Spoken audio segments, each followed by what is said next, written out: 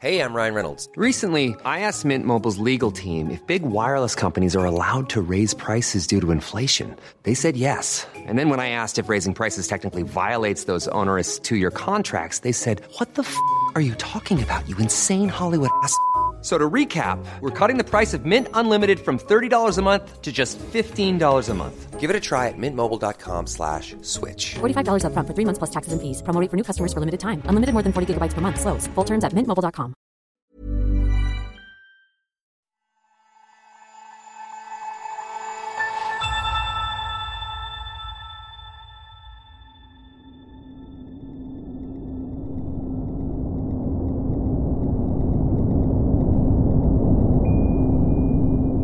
This week, the world's most powerful digital camera focused its lenses on objects more than 160,000 light years away.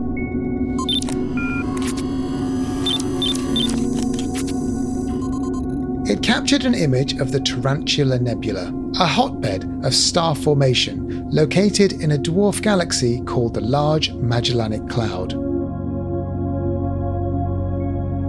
This isn't the only spectacular picture from space that you might have seen in recent months. If you're anything like me, your social media feed will have been filled with magnificent views of the Carina Nebula, Stephan's Quintet, or an astonishing image of an exoplanet and measurements of carbon dioxide in its atmosphere. The piece of kit responsible for taking these photos is a very special one indeed, the James Webb Space Telescope, or JWST. When we last talked about the JWST on Babbage, I was watching with bated breath as it prepared for a Christmas launch from French Guiana. Standing by for terminal count. A few months later, the telescope successfully unfolded in deep space and has started collecting some of the most important data the universe has to offer. So, with those incredible images at the forefront of our minds, here's our deep dive on the JWST from December. And we have engine start.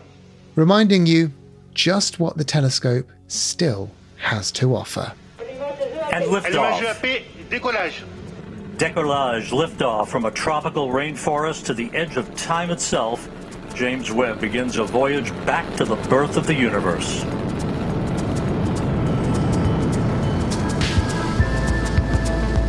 Hello and welcome to Babbage from The Economist, our weekly podcast on science and technology. I'm Alok Jha, a science correspondent at The Economist. On today's show, we'll set our gaze on a new observatory bound for space. The new James Webb Space Telescope should open windows of discovery beyond what Hubble can do. Each one of our images will be like a salami slicing of cosmic history. That is going to be a monumental feat of engineering. It's mind-blowing, and I can't wait to watch it unfold. We'll hear from the experts involved in developing this mammoth project, including the Director of Science at the European Space Agency and NASA's Head of Science. NASA's job is to take science fiction and take the fiction out of it. Make it science reality.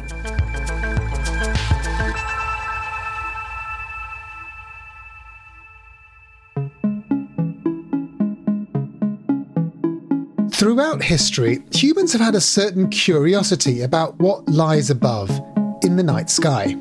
The James Webb Space Telescope is going to let us see things that we've never had a chance to see before. Gilad Amit is a science correspondent at The Economist.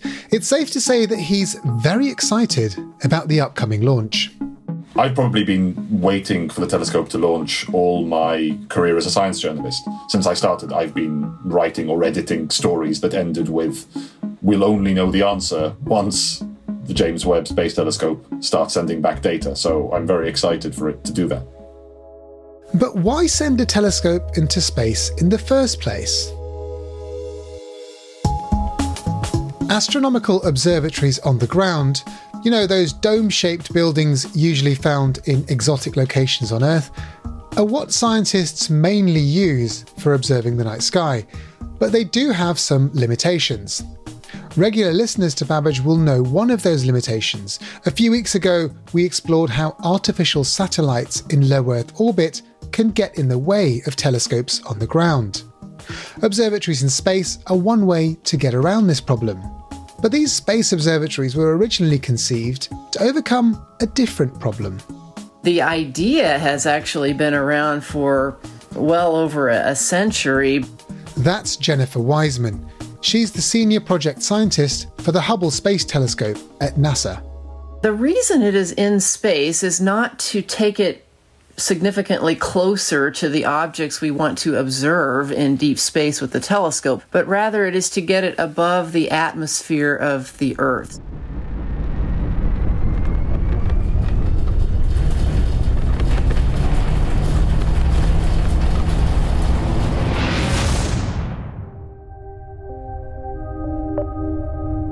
Earth's atmosphere can actually degrade observations of deep space if we have to look through the atmosphere. The atmosphere can blur the light as it bounces around through the turbulence, and it can even filter out some of the light that we would like to see, like ultraviolet light. The benefits of telescopes based in space were first proposed in 1946 by Lyman Spitzer, an astrophysicist at Yale University. It wasn't long before space had become a battleground for Cold War competition. In October 1957, the Soviet Union successfully launched the first artificial satellite, Sputnik. America responded the following January in 1958 with its own satellite, Explorer 1. You can send this off to the Secretary. That our satellite is definitely on orbit. Later that year, Congress passed the Space Act, establishing the National Aeronautics and Space Administration, or NASA. We have one of the most challenging assignments that has ever been given to modern man. Expansion of human knowledge about space. Development and operation of vehicles capable... Very soon after its creation, scientists at NASA started to imagine what a space telescope might look like. For NASA, the discussion started getting serious in the 1960s, and then as the scientific community in the US and even worldwide began to advocate for this kind of a platform very seriously, in the 1970s, NASA began to advocate itself. Making the telescope a reality took another 2 decades of development. But finally, in 1990, the Hubble Space Telescope was launched. And liftoff of the Space Shuttle Discovery with the Hubble Space Telescope, our window on the universe. I was a graduate student in the 1990s, so we were all extremely excited about this new space telescope that would enable us to see with more precision in other kinds of light, visible light. All of us, no matter what kind of research we were doing, were anticipating, like everyone else was, what this might reveal about the deep universe. But soon after launch, NASA realized there was a problem with Hubble. This is sort of the infamous beginning of the actual operations of the observatory. All eyes around the world were looking up, so to speak, excited about this new window to the universe, and the first images that came back from the Hubble Space Telescope were a little disappointing. They were not as sharp and clear as we had hoped. They were not really much better than what you could see from a telescope on the ground. And so this, of course, caused great consternation, and a quick analysis from experts revealed that the mirror within Hubble, which is about 2.4 meters in diameter, had been ground to a very smooth and wonderful precision, but to a slightly incorrect shape. From that is that there's a significant spherical aberration appears to be present in the optical telescope system optics. And that created a problem in the images, which basically degrades their sharpness and quality. Of course, this was a huge disappointment, but also a huge embarrassment for NASA, and it created all kinds of negative responses from taxpayers and and lawmakers who had supported the observatory who were angry, and then even from, late-night television comedians who made jokes about it. So it was not good. Number 10. The guy at Sears promised it would work fine. Number 9. David Letterman even compiled a list of top 10 Hubble excuses. Number 6, bum with squeegee, smeared lens at red light. Number 5. Number 5.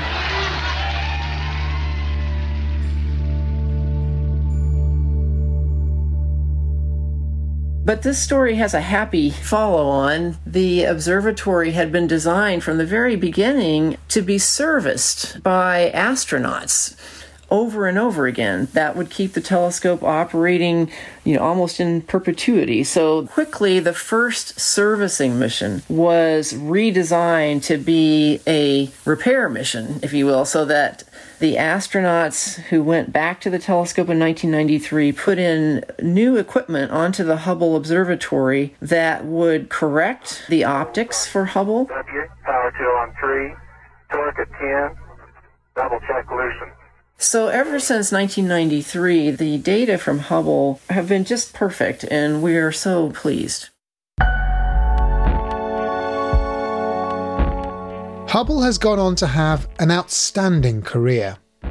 When you look at what Hubble has discovered, and you compare that to what Hubble promised to discover, Hubble actually has fulfilled its task, but it has done about 20 times more.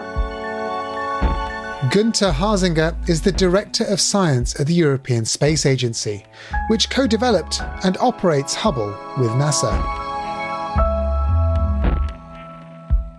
To his mind, one of the telescope's most unexpected findings came in 2017, when it glimpsed an intriguing flying object. Think about Oumuamua, which is this interstellar visitor that nobody was even dreaming of. The object, Oumuamua, came close to the Sun and then shot away again, never to return. Based on its orbit, it didn't originate from our solar system. Hubble has found that this object is accelerating away from us, and that has caused a lot of discussion of whether there are little green men in that object or not.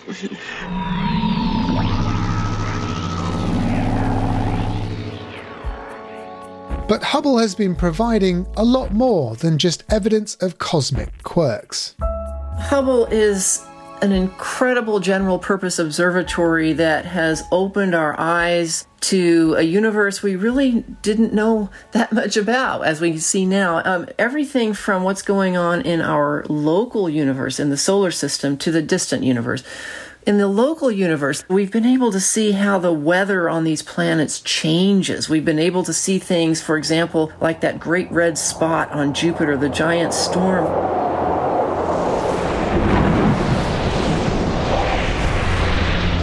We've even been able to detect the presence of water vapor being spewed out from at least one of its moons. Hubble has detected and confirmed that there are supermassive black holes in the cores of most galaxies.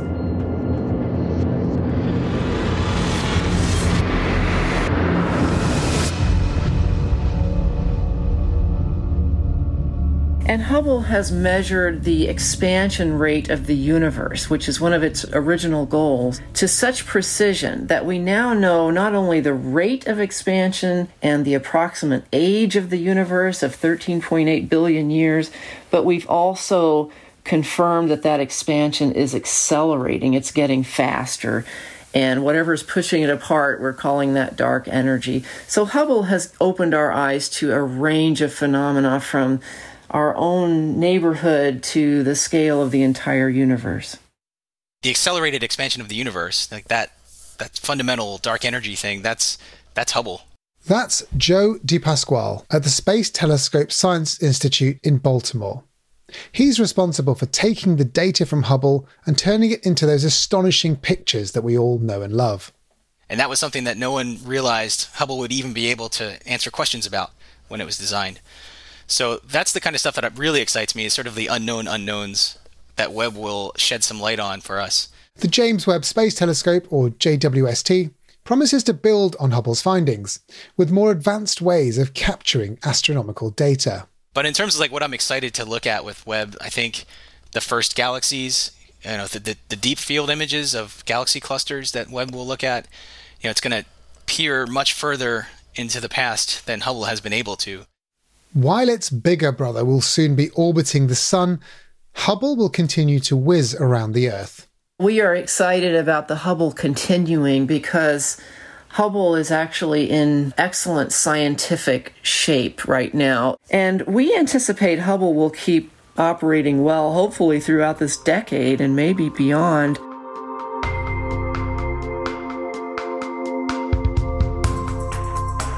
Hubble is your more conventional tin can telescope. Gilad Amit again. It has a primary mirror for capturing light and a secondary mirror into which that light is reflected, and those are both contained within a single cylinder. James Webb is slightly more futuristic. It looks, in my view, like a sort of piece of honeycomb on top of the wrapper that it came in. It's these golden hexagons which form the primary mirror on top of this kind of silvery sheet that is a sun shield that is meant to obscure the sun's rays. If the sun shield were bottled up and sold on the high street, it would boast a sun protection factor of 1 million.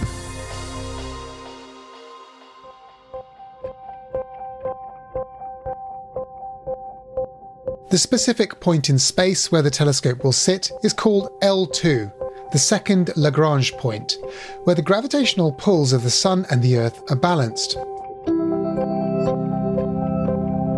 Unlike Hubble, JWST will orbit the Sun rather than the Earth. When it's at L2, JWST will be as big as a tennis court, but in order to fit inside the rocket that'll take it there, the telescope will have to be folded up in a nanometer-precise origami.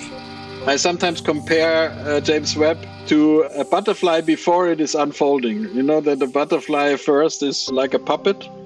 Gunther Hasinger, the Director of Science at the European Space Agency, which co-developed JWST.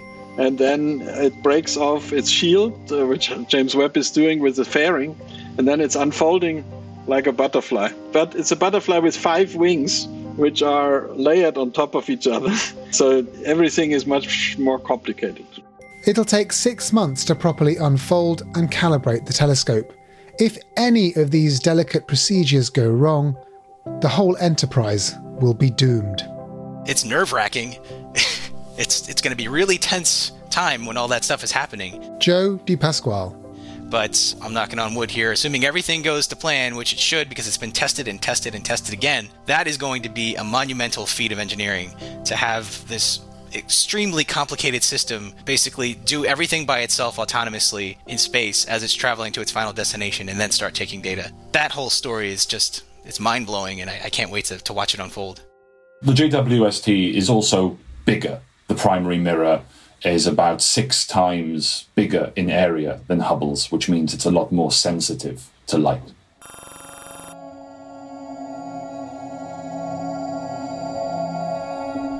And the more light you can collect, the further you can see into the universe. In fact, JWST will be around 100 times more sensitive than Hubble. And that's not just because of its size. It's also due to the telescope's ability to capture infrared light.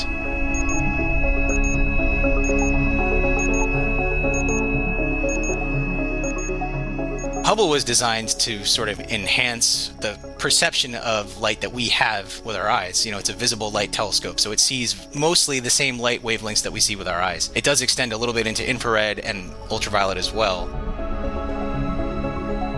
But as you move further and further away and the universe is expanding, that light gets redshifted, and it gets shifted out of the visible spectrum and into infrared. Light stretches with the expansion of the universe. So light that once had very narrow wavelengths gets longer and longer wavelengths over time, or is red-shifted because it shifts towards the red end of the spectrum. And that's why Webb will be so powerful, because it'll be looking for these same characteristics, but just in infrared instead of visible. There's 2 reasons you want to work in the infrared. James Dunlop heads the School of Physics and Astronomy at the University of Edinburgh in Scotland. One is that you can see deeper into our own galaxy in the Milky Way because it's full of what's called cosmic dust. So if you want to explore planets through the dust and search for life on other planets, astronomically speaking, quite locally, essentially to answer that fundamental question, is life unique to our planet?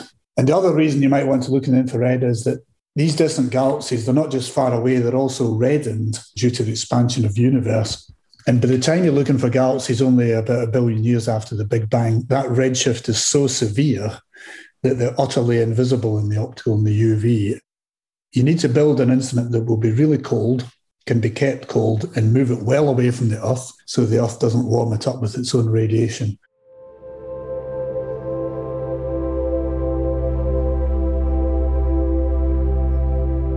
By looking in the infrared, JWST will be able to see light that was emitted 13.5 billion years ago. That's just a few 100 million years after the formation of the universe in the Big Bang. Telescopes are often referred to as time machines because what they allow you to do is look at light that was emitted a very long time ago. Our science correspondent, Gilad Amit again. And because JWST is sensitive to infrared light, it can detect light that has been redshifted so much that if it was emitted in the first few 100 million years after the universe was formed, it could detect it. As JWST looks back in time, it'll see the various life stages of the universe.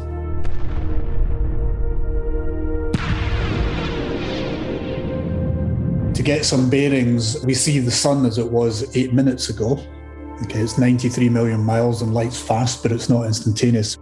Each one of our images will contain galaxies at progressively bigger and bigger distances, so it'll be like a salami slicing of cosmic history. You can actually tell from the colours of these objects the chemical makeup of these galaxies, so you can see if the early galaxies contain the elements that make you and me, like iron in our blood and oxygen that we breathe. Because we expect the very, very first galaxies not to have any of these elements, because the only elements that were made in the Big Bang were hydrogen and helium. So there's a kind of a holy grail of cosmology is to find the very first galaxies which should be free of these kind of elements.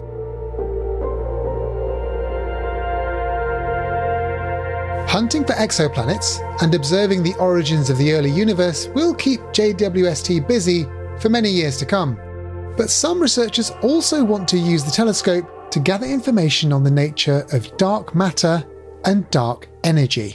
In the present day universe, we've got basically 5% normal stuff, 25% near enough dark matter. And then from doing a kind of census of how many galaxies there are in these early times can tell you the nature of dark matter, because the dark matter has to drive the early structure formation. And then the remaining nearly 3/4 of the universe, this thing that people call dark energy, which appears to be driving the acceleration of the universe.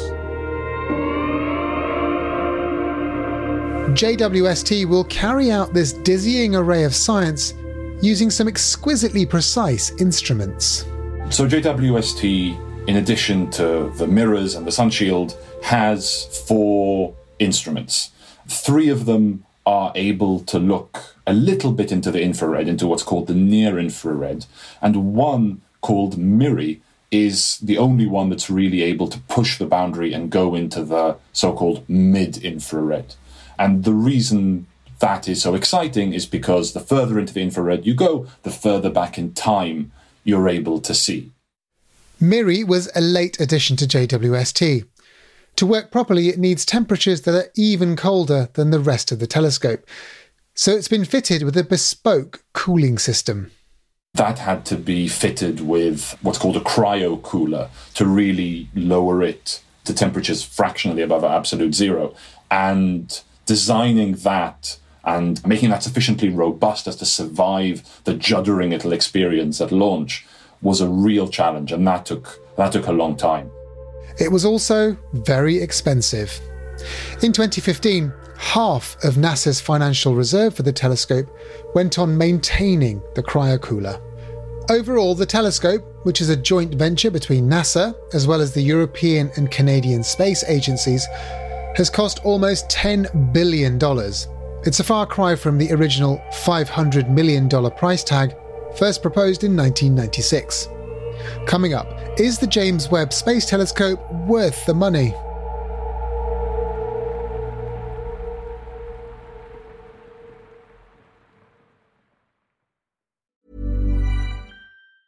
Ryan Reynolds here from Mint Mobile. With the price of just about everything going up during inflation, we thought we'd bring our prices down. So to help us, we brought in a reverse auctioneer, which is apparently a thing. Mint Mobile Unlimited Premium Wireless. How to get 30, 30, bit to get 30, bit to get 20, 20, 20, bit to get 20, 20, bit to get 15, 15, 15, 15, just $15 a month? Sold! Give it a try at mintmobile.com/switch. $45 up front for 3 months plus taxes and fees. Promo rate for new customers for limited time. Unlimited more than 40 gigabytes per month. Slows full terms at mintmobile.com.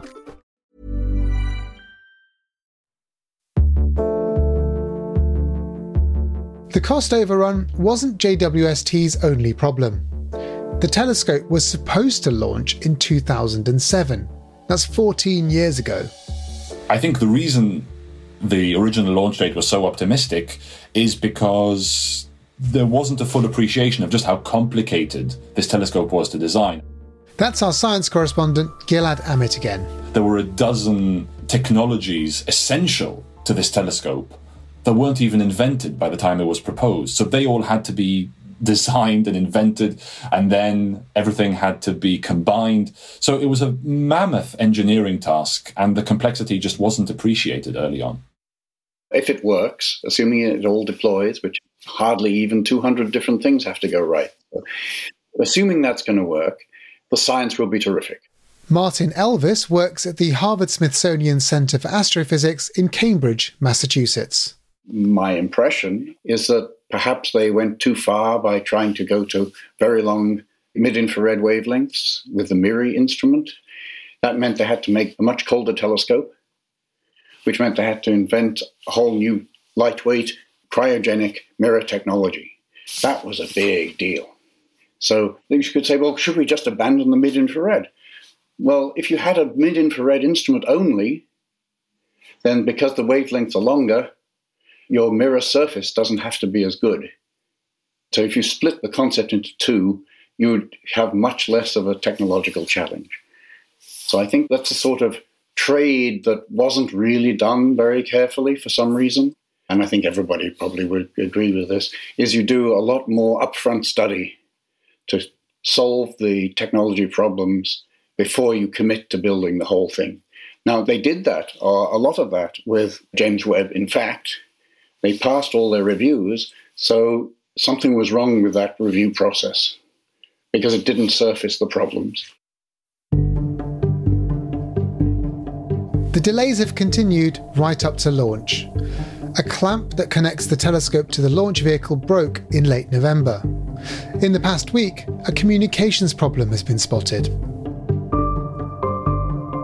In some ways, the delays at this stage are understandable. NASA wants to launch a completely faultless space telescope, and so the agency is not going to leave anything to chance.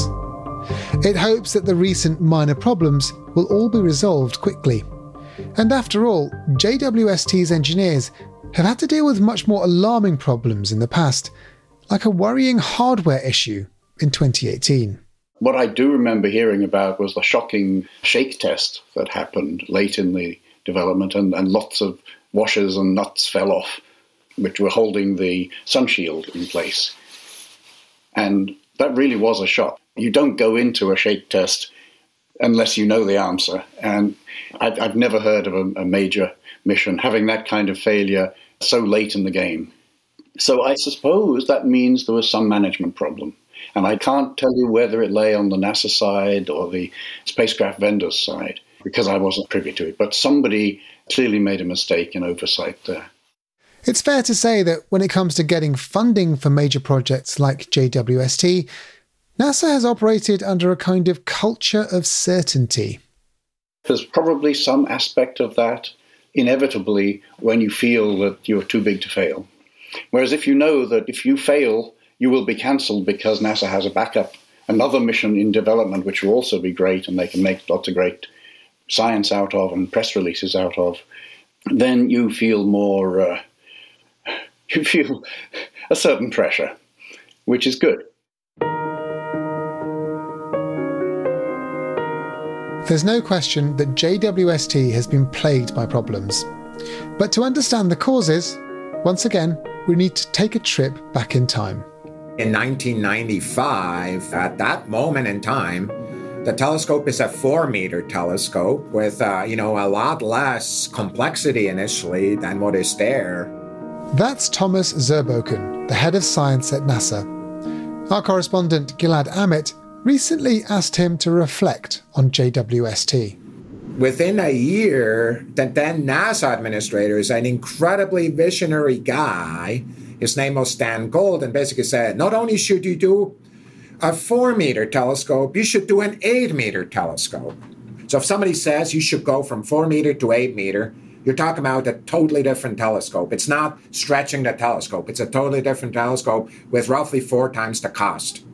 The next key delay was really what I would say the technology delays. So what happens, if you have 2 technologies, there's 1 interface. If you have 3 technologies, there's 3 interfaces, then it goes squared.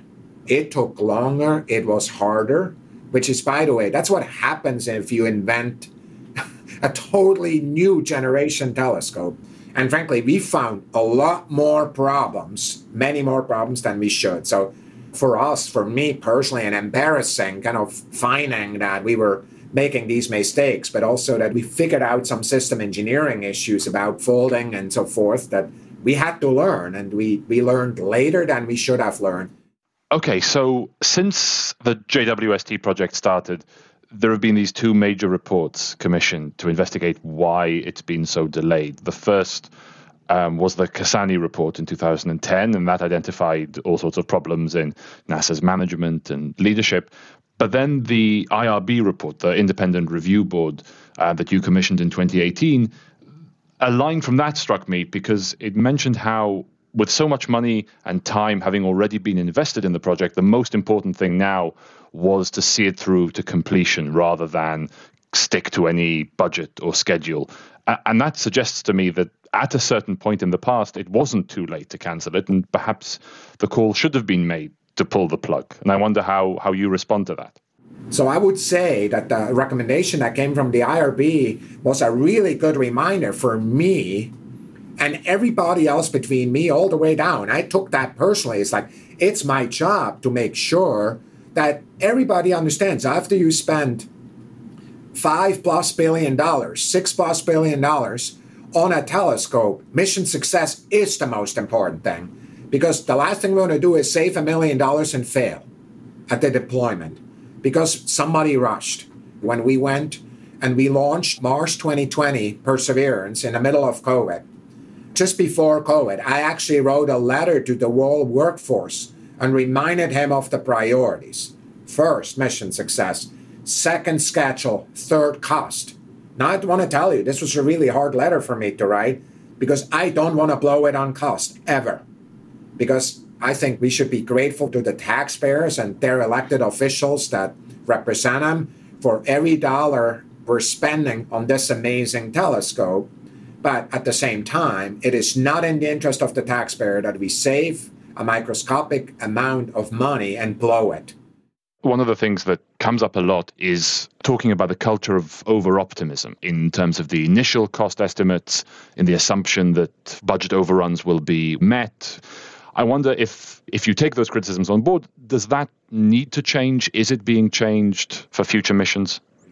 Since Webb, every single mission that NASA has done, if we compare all the money we said in a graded fashion, we're going to spend on this mission and the money we actually spent before launch, we actually underran the budget in an integrated fashion. That is because we started planning in reserves in our missions, which is what the Cassani report said we needed to do. We made it part of every single one of our missions. So are we changing this? Heck yes. Are we already at the right place of kind of optimism and realism? I think that's going to be an ongoing process because what we're really committed to at NASA is to be an innovative organization. We need to create the right balance. As an agency, NASA's job is to, I'm going to quote my boss, the new administrator, Senator Nelson, is to take science fiction and take the fiction out of it. Make it science reality. Right. So the experience of putting Webb together and seeing how it dragged on has, in theory, looking back in 20 years' time, you'll be able to say Webb is what changed the way NASA ran its missions. That's absolutely correct.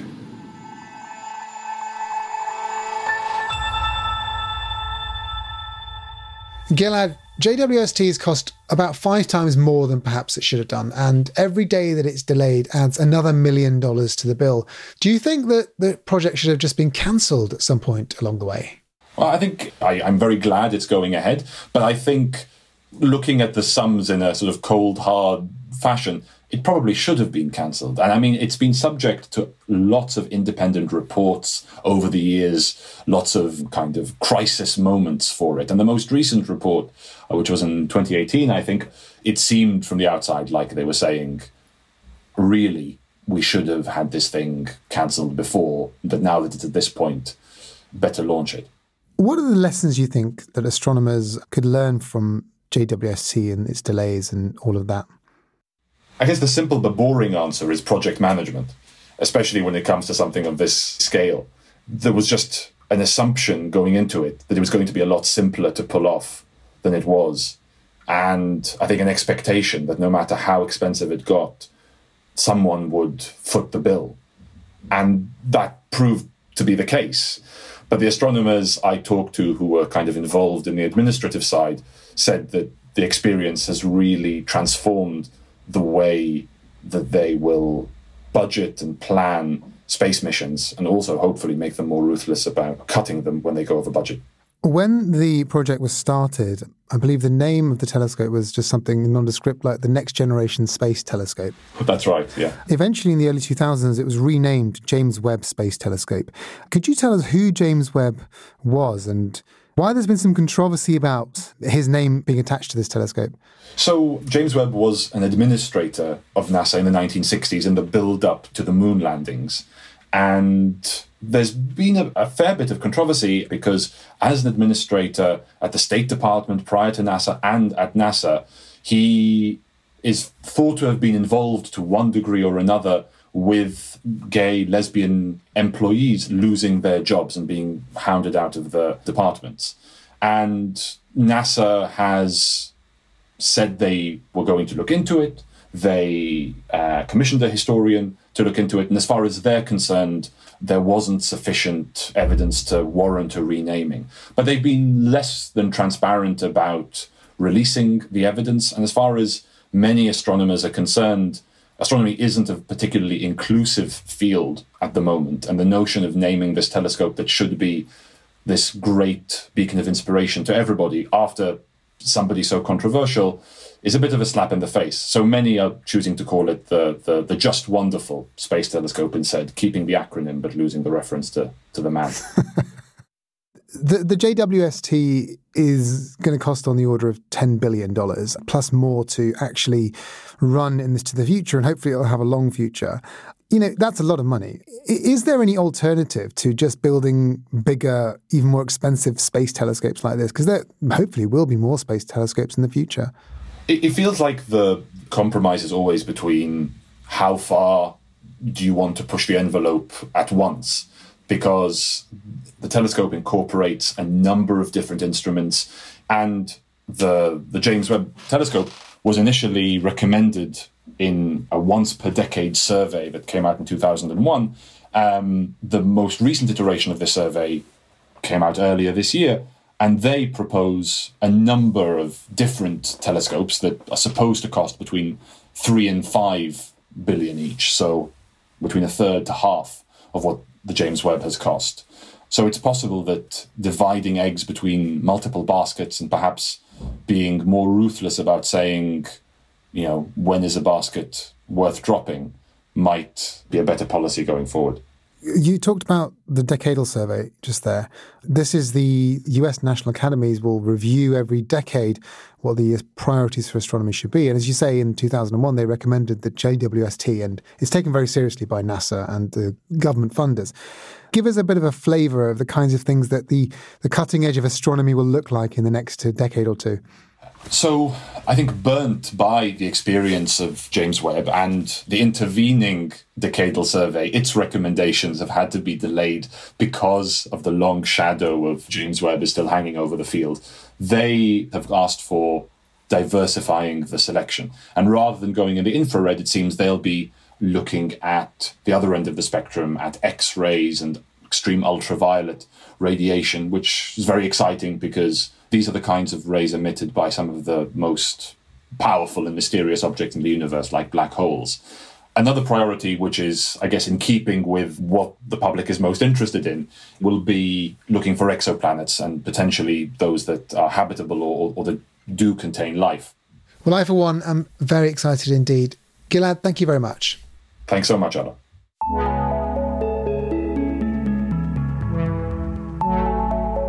JWST will change our view of the universe. If all goes well, in the next few years we'll all be updating our screensavers with far more breathtaking images of the cosmos. More importantly, scientists will understand so much more about the objects in the night sky and how they came to be. As JWST's stream of data starts to feed all that human curiosity, the spacecraft will also, hopefully, be able to leave behind its troubled, delayed birth.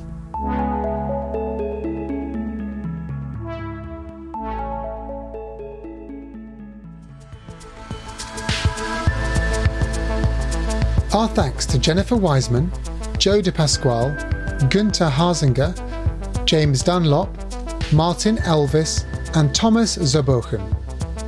And don't forget, you can keep up with all the latest analysis on Earth and beyond by subscribing to The Economist. It might even make a great gift for someone. Listeners can get a special introductory offer at economist.com/podcast offer. The link is in the show notes. Babbage is produced by Jason Hoskin and mixed by Nico Rofast. The executive producer is Hannah Mourinho. I'm Alok Jha, and in London, but looking up at the stars, this is The Economist.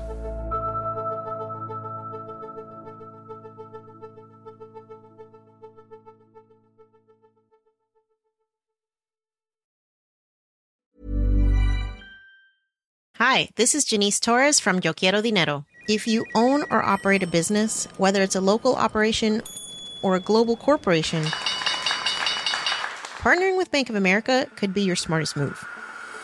By teaming with Bank of America, you'll enjoy exclusive digital tools, award-winning insights, and business solutions so powerful you'll make every move matter. Position your business to capitalize on opportunity in a moment's notice. Visit bankofamerica.com/bankingforbusiness to learn more. What would you like the power to do? Bank of America, N.A., copyright 2024.